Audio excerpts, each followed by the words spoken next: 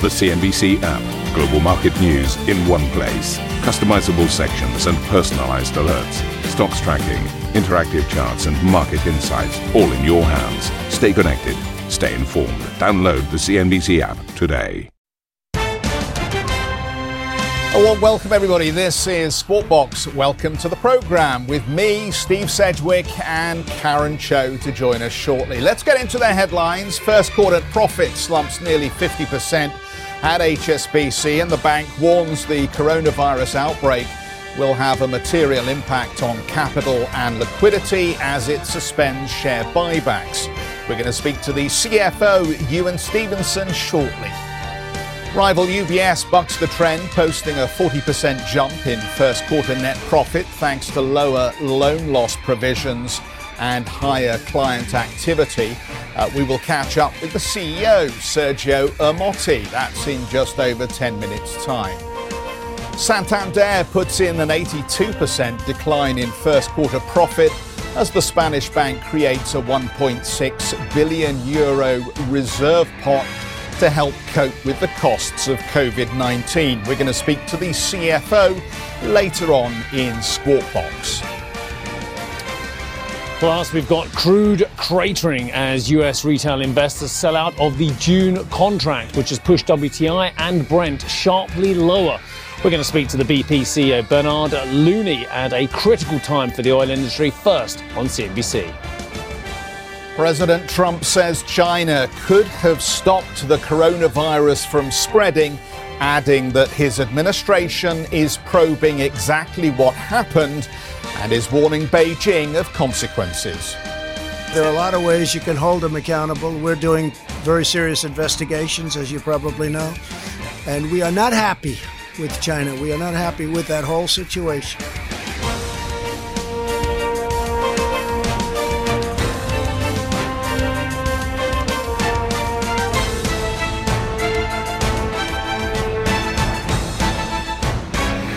So welcome to the programme, everybody. We have a feast of delights for you on the corporate earnings front, particularly with the banks. So let's just focus on those for a moment. HSBC this morning reported a 48% slide in first quarter pre-tax profit, missing estimates as Europe's largest bank raised provisions to help soften the blow of the coronavirus outbreak. The lender also raised its expected credit impairment charges by $2.4 billion, flagging the impact of a steep drop in oil prices and costs related to corporate exposure in Singapore. HSBC expects to see material downward pressure on earnings this year, but pledged to bring down costs to help offset a slowdown in customer activity and lower interest rates. The company also said it plans to suspend share buybacks in 2020 and 2021. Hong Kong listed shares in HSBC are trading slightly higher at this hour, which will be good news, I think, to Ewan Stevenson, the CFO of HSBC, who joins us now with a conversation on the earnings as reported. Ewan, very good to have you with us this morning. Obviously, there's a lot in these numbers, but let me just start by asking you, if I might, what we are seeing in terms of levels of customer activity in Hong Kong and China now that we begin to see the lockdowns easing there.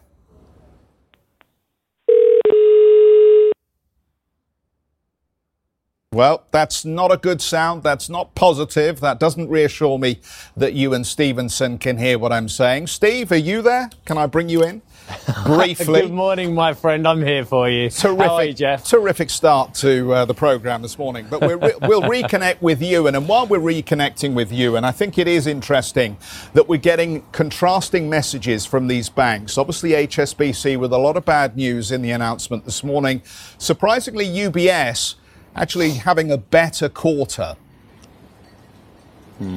Well, I mean, look, if we look at banks generally, this is a perfect storm in many ways. When you look at HSBC specifically, they were already looking to rationalise their business, offset underperforming assets, take a lot of jobs out of the company as well. And of course, it's become at a very awkward time for them as well, the fact that they're now going to have to exacerbate that process and perhaps ramp up that process as well, because things are getting that much worse amidst a time when they're under huge pressure not to foreclose on loans, not to be harsh with any of their customers, to be more forgiving on mortgages, more forgiving on overdrafts as well, to have perhaps tighter net interest margins as interest rates around the world go to zero as well. So I can't think of it how it could be much worse for these banks in terms of profitability, let alone just chugging going. So very, very difficult time for you and Stevenson, very difficult time for all of them. In terms of the investment banks, they have got, I guess, the market activity, which is quite frenetic at times, to help them as well. But we'll perhaps ask you and Stevenson about this, Jeff. Yeah, why don't I cross my fingers here and we'll have another go at reconnecting with Mr. Stevenson, the CFO of HSBC. Ewan, hopefully you're back with us. I wanted to start off, we'll get into the guts of the numbers in just a second, but I think the audience is very keen to understand what now trading looks like. Can you give us a sense of whether you've seen much pickup in business activity in Hong Kong and China as these two economies begin easing the lockdown? Yeah, obviously because of how the coronavirus started and has progressed, I think we are beginning to see signs of recovery in China in particular, lesser extent in Hong Kong. But we do think economic activity in both probably troughed in Q1. So we do expect to see the start of a recovery going into the second quarter. I think it's too early to say at this point, though, how strong that recovery will be, given the likely weakness in Western Europe and the US. Obviously, you have provisioned aggressively here for expected credit losses. Do you have any good sense of what a ballpark figure would look like across full year 2020 and then into early 2021? Do you think you're going to have to provision further for anticipated ECLs? Well, we took a $3 billion charge into the first quarter, which is up fourfold on Q4 of last year, and we've provided an estimated range for the full year of $7 to $11 billion. So we do think that the Q1 run rate is higher than what we expect over the remainder of the year. But at this point, it's a very broad estimate based on the difficulty in predicting the path and economic impact of coronavirus from here. Ewan, in terms of how you look at your credit losses, how Europe looks at its credit losses, which were big anyway, potentially, and there were a lot of zombie loans still out there anyway, not at HSBC necessarily, but elsewhere in the banking sector as well. Are you under pressure not to take those losses too early, not to foreclose on underperforming assets, underperforming loans as well, and actually keep businesses which you wouldn't normally keep credit going to, keep them afloat? Look, we're doing all of the sensible things we should be doing at the moment to support our customers, and we are, as this progresses, we'll progressively have to take a view on the likely path of recovery, both on the personal side and on the business side. We want to be there for customers that we think can and should be supported through this period of time. But you were already looking at a very aggressive cost-cutting plan to shift underperforming businesses, to move out of loans that weren't performing. How are you going to carry out that plan now as well, with this as a backdrop, with the point that you're saying we are doing all the things we have to be doing at the moment to keep business afloat, but surely it's going to exacerbate that whole process further down the line? Well, we have announced that we've paused our redundancy plan for now. We thought that was the appropriate thing to do in this environment. But equally, we have aggressively stopped external recruiting in this environment. We're looking at all of the variable cost line items, such as travel and entertainment and marketing. And we now, despite the pause in our restructuring, parts of our restructuring plan, we do think that we'll be able to manage costs to be lower this year than last year, which is different to the guidance we gave at full year. Can I ask you about the strength of the balance sheet at this point, Ewan? Obviously, the CET1 ratio is reported at 14.6%, looks robust as at March end. What is your expectation as to how that is going to change as we run through 2020 into 21? Yeah, so both on the capital side and the liquidity side, our liquidity ratio has actually improved in the quarter. On the capital side, we do anticipate, because we will see higher risk-weighted assets as a result of deterioration in credit ratings across the portfolio, that we'll see a higher risk-weighted asset growth than we anticipated. And therefore, we do expect the Core Tier 1 ratio to decline during the year. I think we'd previously indicated a 14 to 15% range of where we wanted to operate. I think through this year and next, we would be comfortable operating below that level for a period of time. I think in order to give us the capital we need to support customers in the various markets we do business. And can I ask you specifically, Ewan, on Hong Kong? Obviously, before coming into this crisis, there were already issues about business activity surrounding the pro-democracy protests there and the actions against the government. As we come out of this for Hong Kong, there does seem to have been a pickup in activity related to the arrests of pro-democracy individuals there. How positive or otherwise are you that we will see Hong Kong return to something like meaningful growth this year? I do think that Hong Kong has at this point seen the worst of the economic impact of the coronavirus. There are very early signs of a pickup of activity there, of easing of the lockdown. It does feel like Q2 will be better than Q1. But even after a very, very tough first quarter, the financial results in Hong Kong, again, proved very, very resilient. It continues to be a core profit driver for the bank. Going to wrap with you there. Ewan, thank you for giving us your time this morning. Ewan Stevenson, the CFO of HSBC. We're going to talk banks in a bit more detail with UBS. The bank this morning announcing a boost during the first quarter. The outlook, though, less certain. We will catch up with CEO Sergio Ermotti in just a few moments. Stay tuned.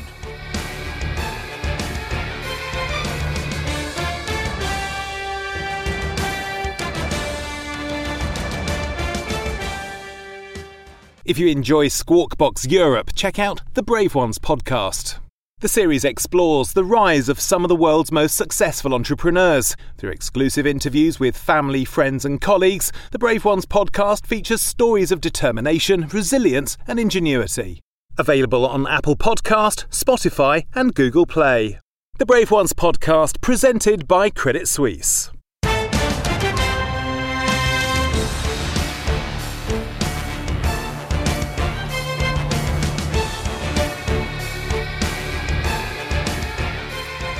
Welcome back, everybody. This is Squawk Box.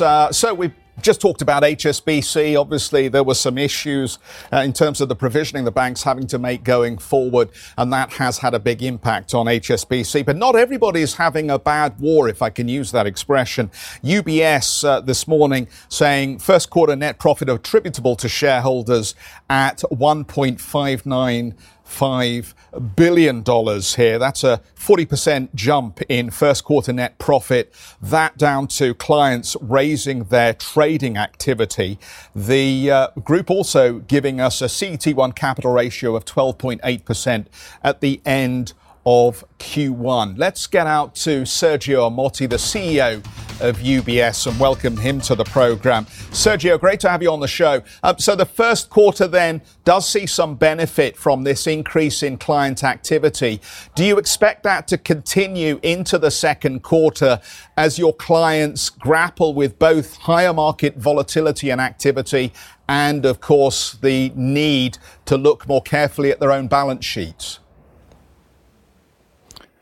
Well, actually, it's very difficult to make predictions about any quarters going forward. I think that if you look at the second quarter environment so far, it looks more March, for us, I have to say that January, February, and March were all profitable months, including loan loss provisions. So I think that it's very important to stay agile. It's very important to stay flexible in the way you operate, staying close to clients, making sure that our people are safe and able to serve clients. And that's the reason why we are continue to invest in technology to make sure that we can continue to respond to those challenges. And Sergio, you reported $12 billion of net new money into the wealth management business over the quarter.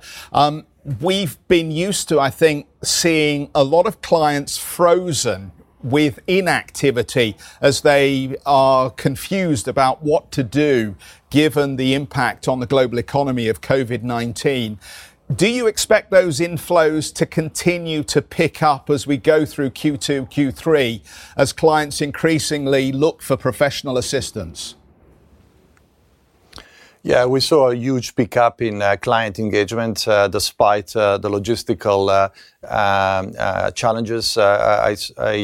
We see that clients are more and more looking for advice, and in that sense, if I look at our investor survey, it clearly indicates that while clients are risk adverse for the short term, they do plan to invest in the future. They are not planning to de-risk or sell down their exposures, and actually they look for opportunities. Now, of course, not all asset classes at this stage are the same. We see a lot of value in credit, for example, compared to maybe equities, where valuation are still not reflecting fully, the current macroeconomic challenges.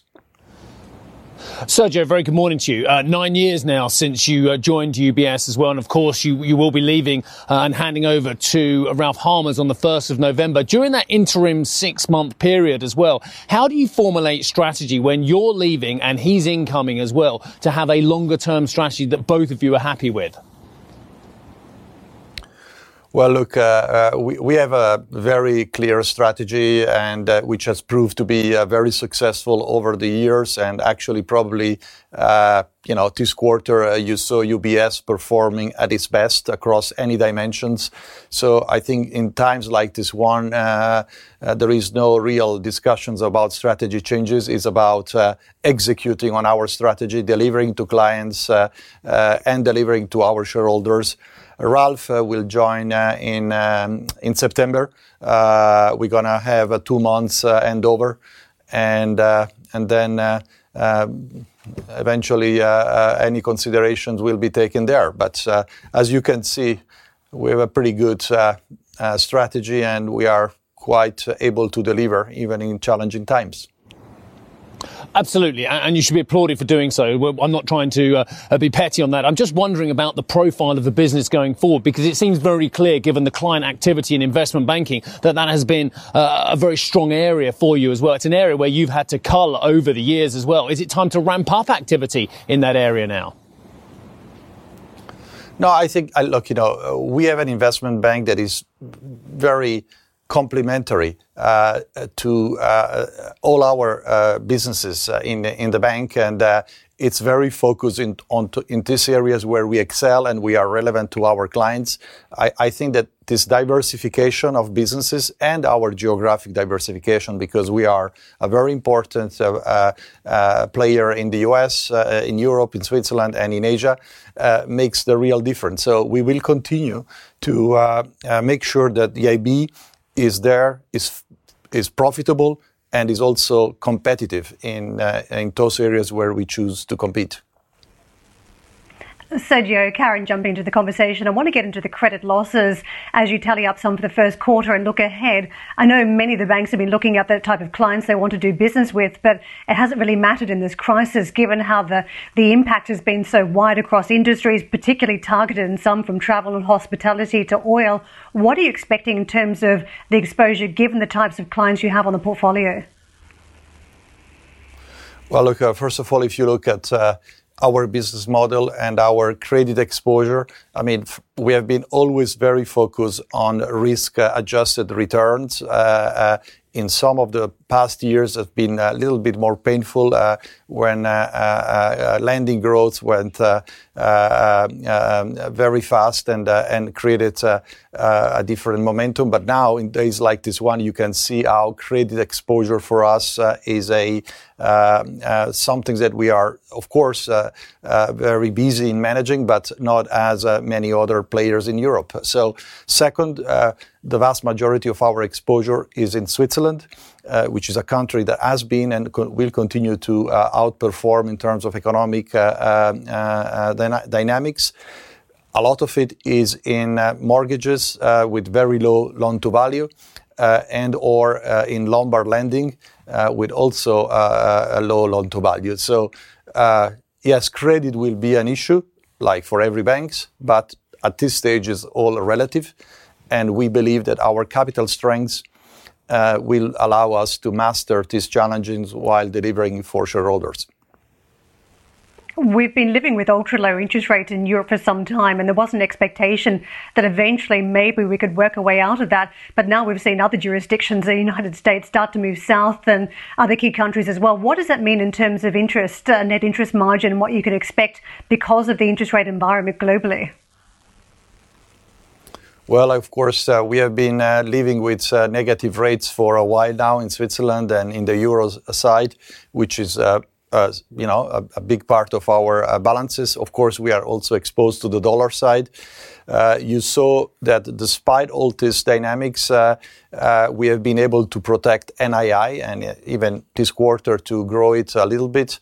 What you have to do is to really manage your liquidity and manage your margins proactively, and we will continue to do so. But it's quite clear that in this environment, NII will be under pressure.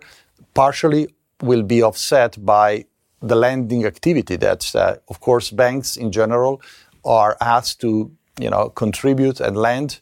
And, when it's done at sustainable and levels, then will partially help to offset the headwinds on NII. Sergio, can I just wrap up with a broader question about the wealth management opportunity in China going forward? We continue to see, and President Trump again just upped the ante last night, continued issues and tension between Europe, the United States and China over the origin of COVID-19 here. Do you see that ultimately having any impact on your ability to expand and grow the wealth management business in mainland China? I don't see an immediate threat. Being a Swiss-based bank itself falls in those kind of environments. So we are too small to matter in those kind of events, but big enough to make a difference for clients and in general to all those regions and countries where we operate. Have you with us on the programme? We'll catch up on another day, I know. Sergio Ermotti, the CEO of UBS. Santander has put in an 82% decline in attributable profit to 331 million euros after setting aside 1.6 billion euros in provisions. Executive Chairman Ana Botín said the Spanish lender is operating from a solid position with the CET1 ratio at just over 11.5%. She added targets would be reviewed once the extent of the virus crisis is clearer. The CFO, José García Cantero, will join us at 8:30 CET. That is a first on CNBC. Let's just take a look at where we are on this Brent story. If you want to know the story of the markets overnight, it was effectively the US markets higher and the oil markets weaker. So that's the picture as far as Brent is concerned. We'll get into that in a bit more detail because there are some really interesting things going on around the products that are being sold around this oil story. Shares of the USO, the ETF in the States, fell 16% yesterday. So even as we get headline energy prices weakening and products like this falling very sharply, I have to tell you, the oil or energy subsector yesterday was up 2.1%. Go figure. Asian markets, let's just show you where we are as we begin to see corporate earnings, I think, have some impact on investor sentiment here. That's where we are on the story of the Asian markets at this hour. And the opening calls, well, the suggestion is that it's a mixed bag on the open, but I think that just reflects a little bit of lack of visibility, really, on direction. The open on the US futures was negative, so mixed steer in terms of that picture on the European Open. Thank you for listening to Squawk Box Europe Express. For more market-moving news, you can head to CNBC.com. Or join us again on the show with Jeff Cutmore, Steve Sedgwick and Karen Cho, weekdays on CNBC.